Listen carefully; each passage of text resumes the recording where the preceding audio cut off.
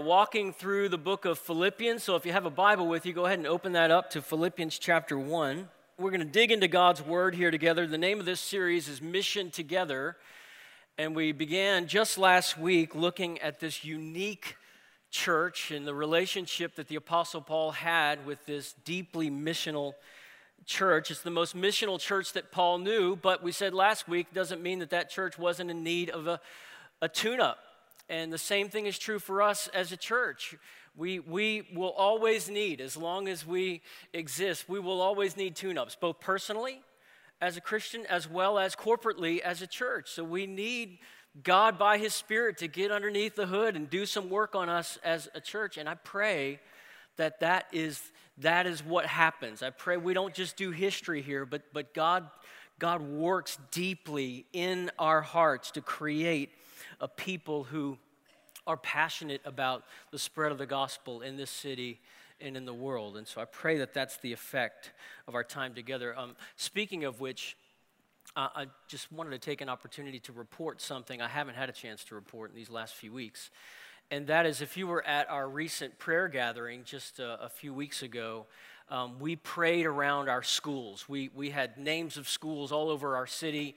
We walked around to these different banners and we lifted up the teachers and principals and staff and the students as well, and just asked God to work powerfully and to save children for His glory. And so I've been in touch with a friend of mine who was a part of that evening. He's a teacher here in the city. And he said, I'll only text you when people come to faith. And my phone has been lighting up since September the 5th. And there have been, in just this one school at Restoration Academy, there have been 5 children who have come to saving faith in Christ. We just give God praise for that. It's such a wonderful, wonderful thing. So He hears us when we pray. He answers when we pray. And so even as we look at this passage of Scripture that is so about the motivation for getting out there, sharing good news, spreading the news that has changed our lives, I pray that it has ripple effects in our church and in the city and wherever God sends us around the world, connected to our short-term trips as well, that there will be ripple effects. So Philippians 1, I'm going to read it in just a second. Maybe you're familiar with the story, The Pilgrim's Progress. It was written in the 1600s by John Bunyan, a bestseller next to the Bible alone, I think, in history, is the number of copies that have been sold. The famous preacher George Whitefield said about The Pilgrim's Progress, quote, "It smells of the prison." And that's because John Bunyan wrote it from Bedford jail during his time there when he was imprisoned for preaching the gospel. Whitefield went on to say this, quote, "Ministers never write or preach so well as when under the cross, because there the Spirit of Christ and of glory rests upon them." And in that sense, I hope we read Philippians and we can smell the prison, because this is one of the 4 letters that was written from prison that Paul writes. And so when Paul writes the words, "For me to live is Christ and to die is gain," those words, put that into the real context. Those words were written under the gleam of the executioner's sword. It puts a different complexion on that passage, on that life verse, when we understand that kind of circumstance, that kind of situation, as you might expect, has a way of sharpening one's vision, right? You're in the heat of it. You're under oppression. You're under persecution. You're suffering for the faith. And that brings a kind of clear vision to the Christian life. And these words that we're going to read were written by a man who was hostile to Christ, a man who was then transformed by Christ, and then a man who spent the rest of his life telling people about Christ. Here's what he says, Philippians chapter 1, beginning in verse 12. "Now I want you to know, brothers and sisters, that what has happened to me has actually advanced the gospel, so that it has become known throughout the whole imperial guard and to everyone else that my imprisonment is because I am in Christ. Most of the brothers have gained confidence in the Lord from my imprisonment and dare even more to speak the word fearlessly. To be sure, some preach Christ out of envy and rivalry, but others out of goodwill. These preach out of love, knowing that I am appointed for the defense of the gospel. The others proclaim Christ out of selfish ambition, not sincerely, thinking that they will cause trouble in my imprisonment. What does it matter? Only that in every way, whether from false motives or true, Christ is proclaimed, and in this I rejoice. Yes, and I will continue to rejoice, because I know this will lead to my salvation through your prayers and help from the Spirit of Jesus Christ. My eager expectation and hope is that I will not be ashamed about anything, but that now, as always, with all courage, Christ will be honored in my body, whether by life or by death. For me, to live is Christ, and to die is gain. Now, if I live on in the flesh, this means fruitful work for me, and I don't know which one I should choose. I am torn between the two. I long to depart and be with Christ, which is far better. But to remain in the flesh is more necessary for your sake.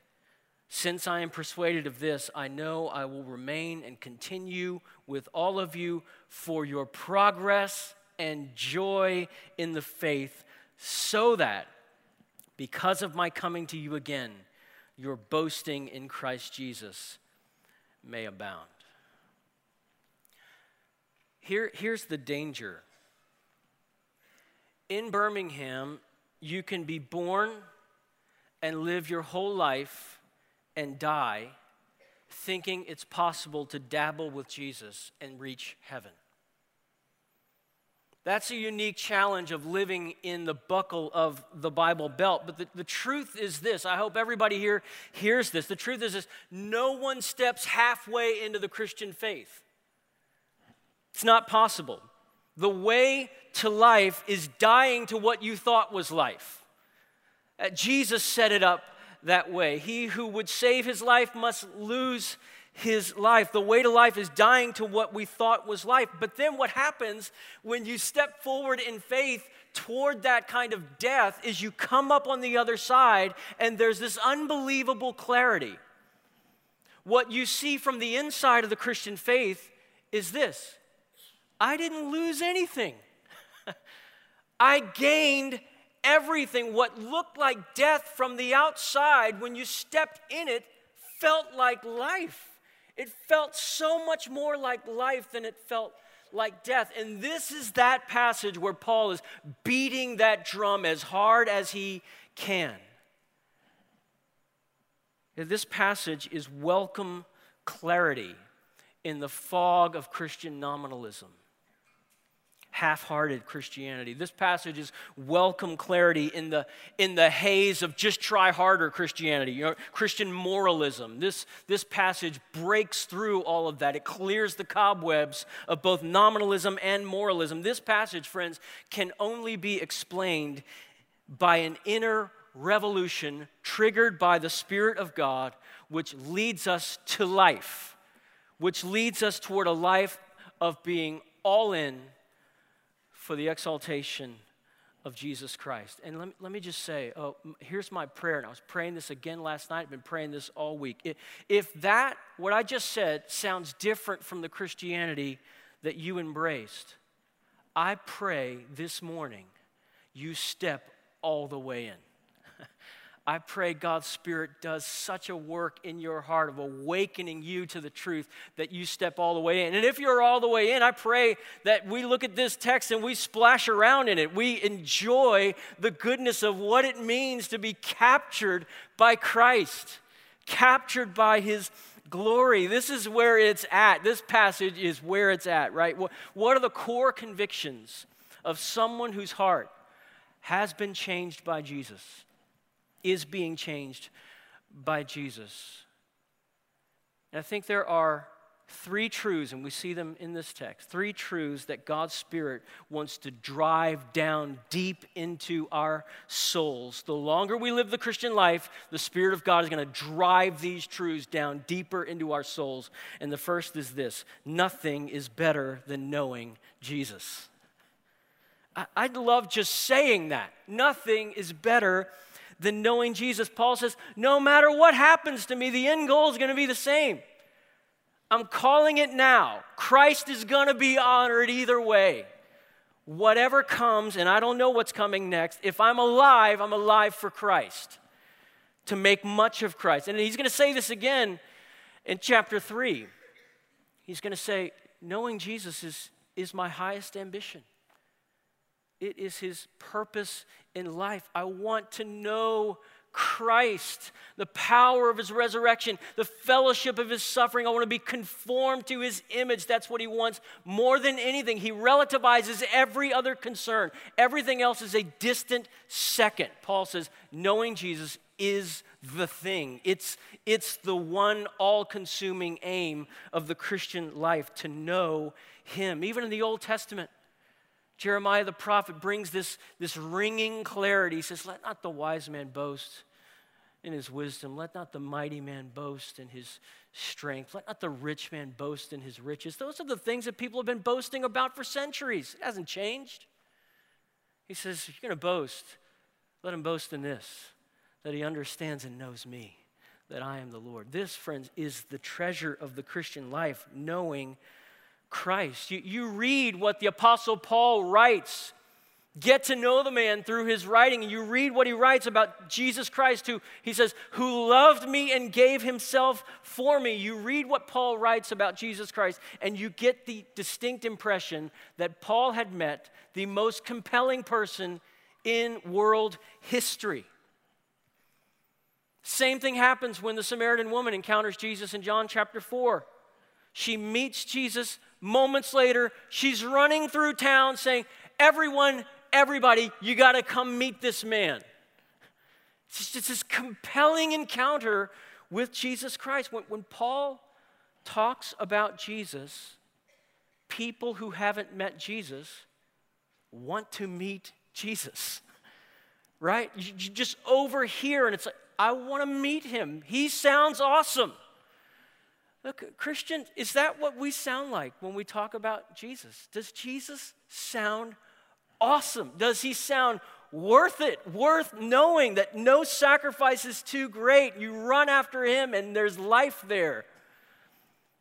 You know, if any of you watched, and we watched for years, Steve Irwin, the Crocodile Man, right? And what was it that caused so many people to start dialing into the Discovery Channel and Animal Planet or wherever it was that he was doing his thing? What spread the word was just this guy was contagious in his joy over these creatures. You know, he got a newt.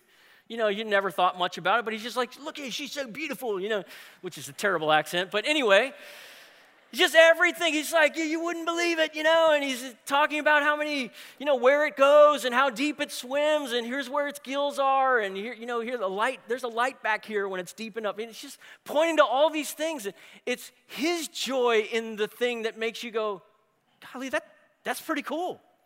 It draws you in. Look, for Paul, his enthusiasm is contagious enthusiasm. For Paul, Christianity isn't a chore. It's not a checklist. If Paul was alive now and you put to him the question, you said, look, if you could just unplug and do whatever you want to do, if you could just unplug and enjoy life for the rest of this year, you've worked really hard, if you could just enjoy life for the rest of this year, what would you do with the rest of this year? And he'd look at you puzzled. He'd say, I'd do exactly what I'm doing right now. I love what I'm doing right now, knowing Jesus and making Jesus known. That's where it's at. I promise you, I'm not making this up. It's that awesome. And Paul wants to work on Philippi to where they sound just like that. That's why he says, if I get to keep living here, in verse 25, if I get to live, here's what I'm going to be doing. I'm going to be working for your progress and what? Joy in the faith. I'm working on the church toward their progress and their joy in the faith. Why? Because this is in your notes. A joyful Christian is a great witness. A joyful Christian is a great witness. Put that the other way. A duty-driven, I did my chores today, Christian, is a terrible witness. Who wants that? Right? I think about marriage. By way of example, I think about marriage. My parents, by God's grace, and they were very imperfect, right? But by God's grace, my parents were a billboard for marriage. my siblings and I, we had front row seats to watch mom and dad walk through life together. And we watched them do the marriage thing, and we looked at each other like, where do we sign up? It was a billboard for marriage. It was a compelling picture of what marriage can be. Well, what if the Christian life looked to outsiders who were looking at our lives? What if it looked deeply satisfying?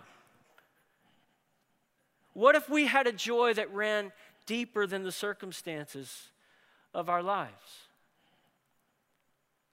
This is a question we put to you in the outline. Who writes about joy while in prison? Who does that? How is that possible? Who writes about joy while in prison? Answer, Paul did, right here.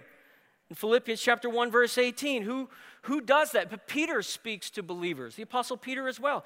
He's speaking to believers who have been scattered by persecution to Pontus, Galatia, Cappadocia, Asia, Bithynia. They've been scattered all over the world by persecution. And what does he write about in the very first chapter? He writes about their pain, but he writes about how you have joy, inexpressible and full of glory, obtaining the outcome of your faith, the salvation of your souls. Who talks like that? James writes about trials in the same sentence as counting it all joy. Why? Because God is working in our trials. He's forging something in our trials. Who sings in jail after a flogging? And there he is at midnight, and you hear his voice ringing out from Acts chapter 16, and his name is Silas. And then somebody's rocking a duet part, a harmony part, and his name is Paul. And Paul and Silas are singing hymns. Backs just opened up and flayed by the flog. Singing hymns in jail. Jesus spoke of this new covenant reality that was coming. And he said the Holy Spirit is going to come. And he's going to dwell inside of believers. And notice the word picture that Jesus used before Pentecost, before the Spirit was poured out on believers. Jesus says this, or it says this, on the last and most important day of the festival, Jesus stood up and cried out, if anyone is thirsty, let him come to me and drink. The one who believes in me, as the scripture has said, will have streams of living water flow from deep within him. What if we had that? What if we had something irrepressible and the world could see it, the glimpses of it in our lives? So what if we had a joy and a contentment this world doesn't know anything about? Jesus said, I have food you know not of. What if we had something that satisfies us and grounds us that this world doesn't know anything about? What if we didn't give the world the impression that faith in Jesus Christ is the spiritual equivalent of sucking lemons? You know, you got to do it. I mean, just go ahead and pop it in. You know, get it over with. That's not the picture of Christianity here in God's Word. What if we weren't just joyful? Here's the pivot. What if we weren't just joyful, but we told people it's because of Jesus that we have this irrepressible, unshakable joy? Nothing is better than knowing Jesus. Number 2, no privilege is greater than proclaiming Jesus. Look at verse 12. Now, I want you to know, brothers and sisters, that what has happened to me actually has advanced the gospel, so that it has become known throughout the whole imperial guard and to everyone else that my imprisonment is because I am in Christ. Most of the brothers have gained confidence in the Lord from my imprisonment and dare even more to speak the word fearlessly. So Paul had planted this church 10 years earlier, and now, so he preached the gospel 10 years earlier, and now there's a church there by God's grace, and now Paul is writing to those believers in Philippi, and he's writing from prison in Rome. And what's he saying that he's doing there in prison? He's saying, I preached the gospel before I ended up in jail, and I'm preaching the gospel here. Like, God has me here. Apparently the people group he wants me to reach are prison guards. He just looks around. He says, well, these are the guys who get to hear it. It's almost like there's this ironic way. Paul has this twisted way of looking at reality. He's like, they think I'm the captive. They're a captive audience. They have to come and be around me all day long. They're right where I want them. I mean, who looks at life that way? It's crazy, right? Paul was a one-message man. Paul was a one-message man, and the message that he brought was about a king and a kingdom. And you might be new here. Maybe you're just getting acquainted with the Bible, which is great. It's a lifetime of exploration, God's Word is. But can I just give you the Cliff Notes version of the Bible? It's this story that God made us in His image, but then something went terribly wrong in the Garden of Eden in Genesis chapter 3. We rebelled against God. Our first parents rebelled against God. One theologian said that they bit the forbidden fruit and the juice ran down our chins. And so there was this representation, and it affected the entire cosmos. Every person who would ever be born would be born into this world already broken, already with a heart that's ready to run away from God as soon as we know how. That's the story. We rebelled against God. When they sinned in the garden, shame and guilt came flooding into the world. Wasn't here before. It's here now, and it's here to stay. And it's been here from Genesis 3 all the way up to this present morning, and it will be here all the way up until the King returns again to end it forever. We rebelled against God, and ever since that rebellion, everything that we think is satisfying by nature, apart from God's grace, everything we think is satisfying isn't. Every place that we are looking for love will not satisfy us. And God knew we'd never turn from our sin because it was like a drug and it had us. And we were addicts and we were never going to turn back. And so God in His grace sent Jesus. We talked about this in Romans 8 some weeks back, that what the law couldn't do because it was weak because of me, God did in sending His own Son. And so He sent, in grace, He sent His Son to take our sin away, to drown it. As author Tim Keller put it, we were so bad that Jesus had to die for us. We were so loved, He was glad to die for us. That's the story of the good news of the Bible. God, a holy God, is reaching for sinful people through the cross of His Son, Jesus, to reconcile us to Him, to make it right forever. Jesus paid our debts on the cross and rose again from the dead. And so the cross, friends, look at it the right way. The cross is God's love reaching out to the world. I love this statement by Sinclair Ferguson, author and theologian. He says, when we think of Christ dying on the cross, we are shown the lengths to which God's love goes in order to win us back to Himself. He is saying to us, I love you this much. I love that. The cross is the heart of the gospel. It makes the gospel good news. Christ died for us. He has stood in our place before God's judgment seat. He has borne our sins. God has done something on the cross we could never do for ourselves. The reason now he's talking about Christians, the reason we lack assurance of His grace is because we fail to focus on that spot where He has revealed it. Oh, that is so rich. Those words, God has done something on the cross we could never do for ourselves. Can I just say, and I don't know who's in this room, I don't know who I'm looking at in this room, but can I just say to you with full confidence, you have not run so far from God that He can't reach you by His grace in one fell swoop today. All of it can be washed away.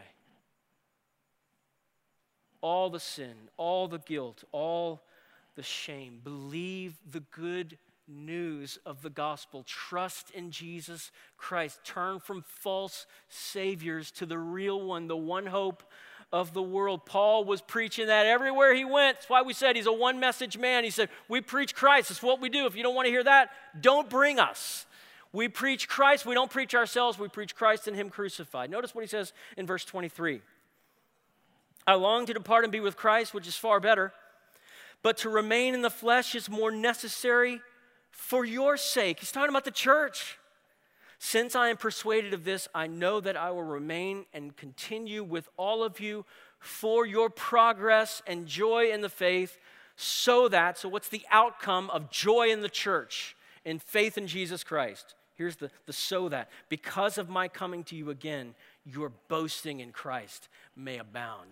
You might just be these contagious Christians. Those are Paul's priorities. Right there.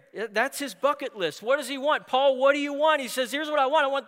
I want you, Philippi, to be joyful in Christ, verse 25.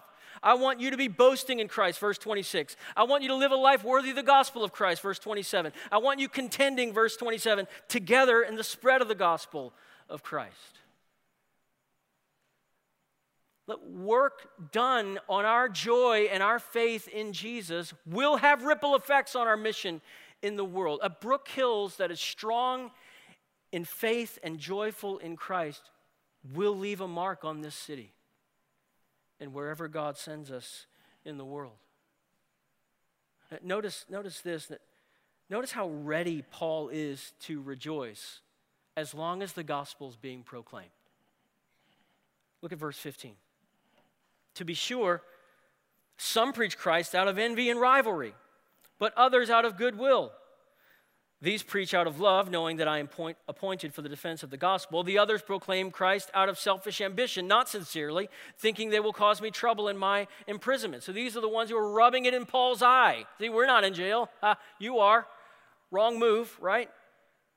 Paul says, what does it matter?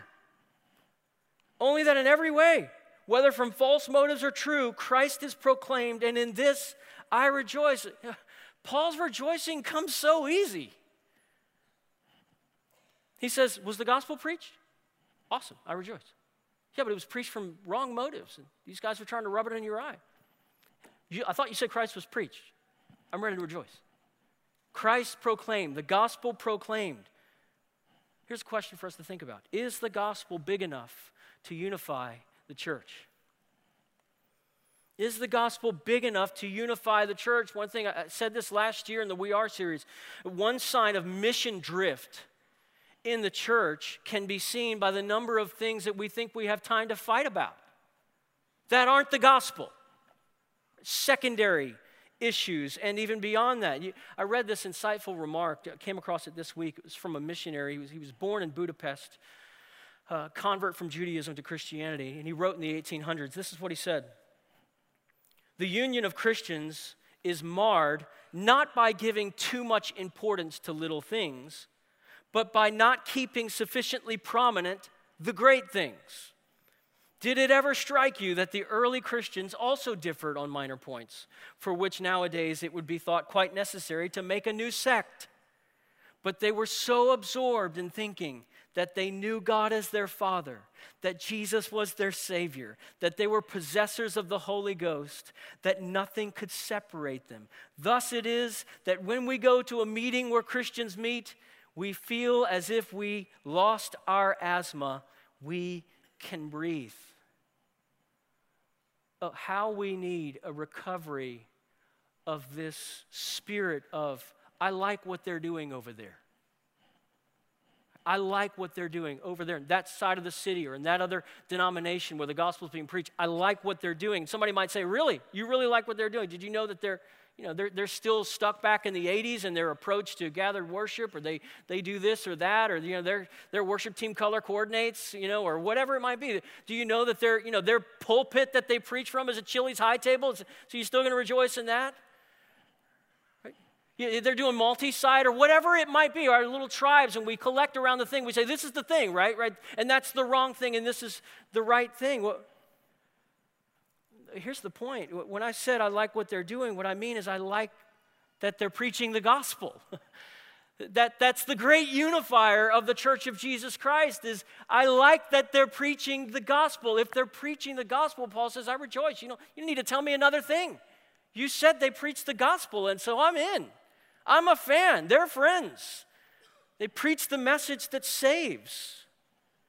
When it comes to the fractured and divided picture of the body of Christ that we're presenting to our culture, I think it's high time for the Church of Jesus Christ here to realize the obvious, that we are not living in a time where the ball is bouncing in our direction culturally. We don't have the luxury to fight about secondary issues. I'm not sure we ever should have, but we certainly don't have the luxury of doing it now. The time seems to be coming rather rapidly where if you want to be at the sort of Christian cool kids table, you're going to have to deny and abandon fundamental tenets of the gospel, fundamental tenets of the faith. So let's make sure we draw the line in the right place. Let's draw a line in the sand, but let's draw it where it counts the most. Let's define the real inside and outside, not just some fake one, some tertiary or secondary one. Look, nothing in this world is better than knowing Jesus. No privilege is greater than proclaiming Jesus. And third, no prospect is more thrilling than seeing Jesus. No prospect is more thrilling than seeing Jesus. I love the clarity of this text. God's Spirit wants to drive this truth down deep, that no prospect is more thrilling than seeing Jesus. It's an eternal perspective that drives the Christian to live the way that we do. I was a very literal child. I don't know how many of you were or how many of you have a very literal child. I remember watching a commercial as a kid, watching a commercial about a powerful antacid. And the commercial began this way, and I'm going to date myself, and if you're over a certain age, you'll know where I'm going with this. The question was posed to the viewer, how do you spell relief? And if you're over 35, we can maybe answer it all together. Let's spell it together. How do you spell relief? R-O-L-A-I-D. R-O-L-A-I-D-S. And I'm looking at that commercial, and I'm thinking, no, that spells Rolaids. Relief would be R-E-L-E-E-F-E is probably how I was spelling it back at the time. It's like, didn't these people go to school? That's not how you spell relief. This passage is how you spell true Christianity. This is what that looks like. It's what that sounds like. Passages like Philippians chapter 1 blow away the fog of nominal, half-hearted Christianity. They blow away the fog of try harder, you can pull this off in your own strength Christianity. This text is what Spirit-empowered Christianity sounds like. This is the kind of life that God is creating if you belong to Jesus. Verse 21, for me to live is Christ. And who says this? To die is gain. Look at the dilemma Paul describes in verse 23. I am torn between the two. What two? Longing to be here and make disciples and plant churches. That's tugging on one side of Paul. But then Paul says, I long to depart and be with Christ, which is far better. Not just better. Far better. No brainer. Far better. You know, sometimes we'll play the game in our house. Which would you pick? You know, mountains or beach, ice cream or brownies this afternoon, you know, mac and cheese or collard greens. I never ate collard greens until I moved to Birmingham, Alabama. Just blew my mind. Absolutely opened up new worlds, the collard green world. This is a wonderful place, right? We might set things up, like which one would you prefer? This one or that one? This one or that one? This one or that one? For Paul, if you set up that question, you say, which one would you pick? And you say, to be with Christ. He says, I'll take that one. That's the one. You're like, I haven't even given you the second option. He's like, it doesn't matter. That's the one. That's far better, to be with Christ. Let me ask you this question. What is your far better? Think about that. What is your far better? How do you finish the sentence? For me to live is fill in the blank. This is that thing that satisfies me. This scratches the itch. This is what I'm going after day in and day out. Is it something that satisfies eternally? Core biblical truth reminds us of this. You were made for the glory of God. You were made by God, for God.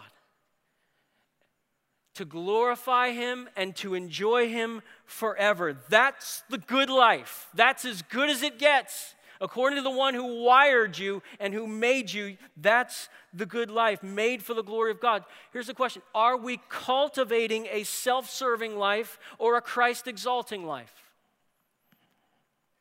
What are we sowing toward day in and day out in our everyday lives? What kind of Christianity? Oh, this is such a burden for me, my own life, and I look at my kids coming behind me. What kind of Christianity am I showing to the generation that's coming behind us?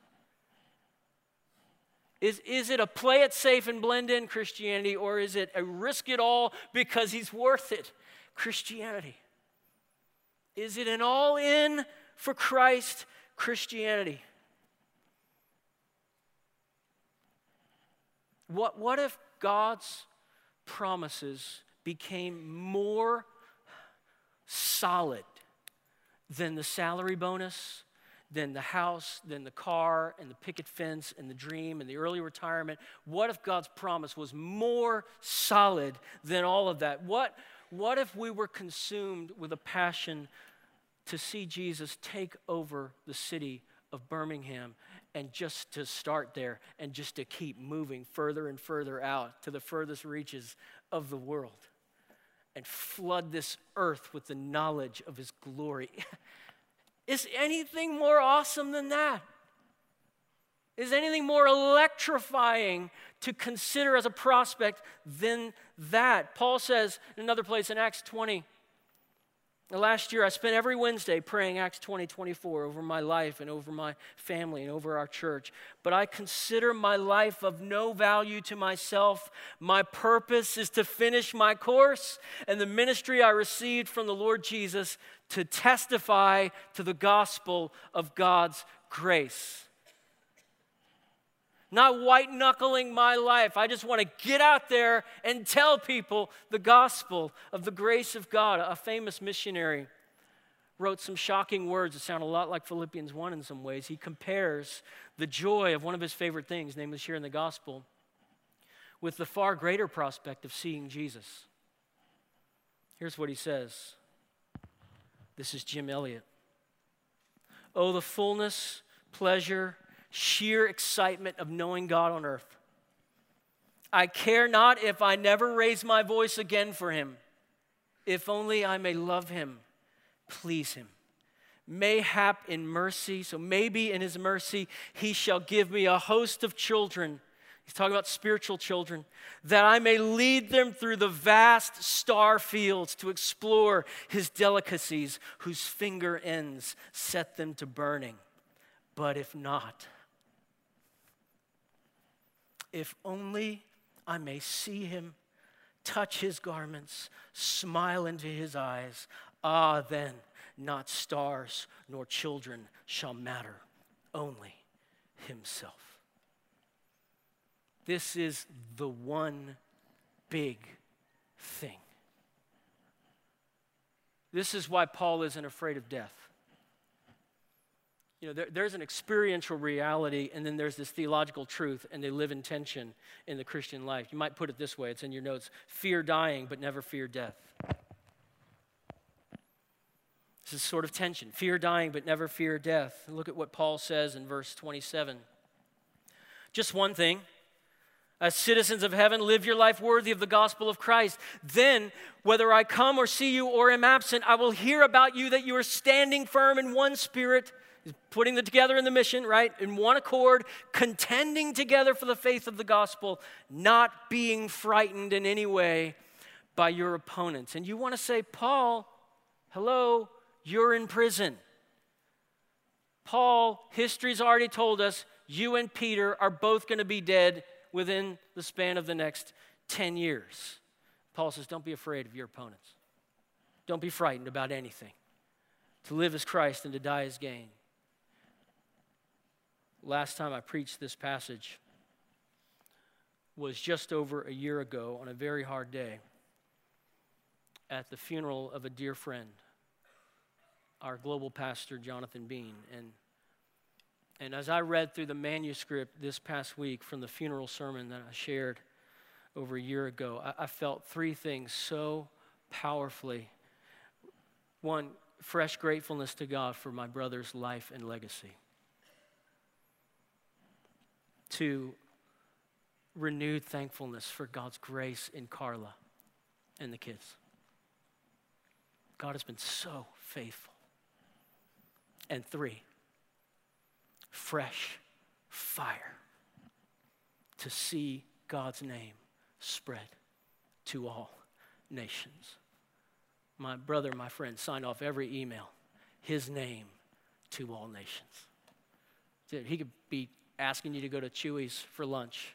Hey, let's go. Let's meet in the lobby. Let's go to Chewy's. His name to all nations. It's just this constant passion. Take it out there. Get it out there.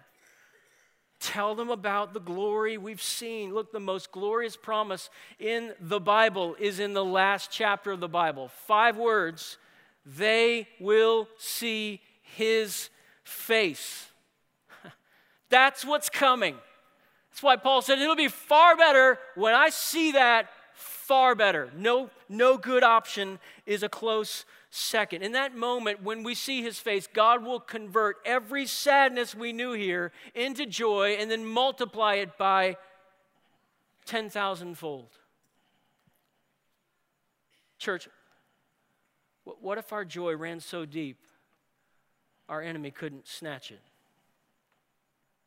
And suffering couldn't pull it up by the roots? What if God set us free from craving the passing pleasures of this world and the interest of making Jesus known here and among the nations? What if we traded in our designer Christianity for the real thing? What if we took a chance and stepped toward a life of self-sacrificing love, knowing that Jesus tucked some of his best surprises in places that look like death? What if this time next year we were more convinced than ever of 3 great truths? Nothing is better than knowing Jesus. No privilege is greater than proclaiming Jesus. And no prospect is more thrilling than seeing Jesus.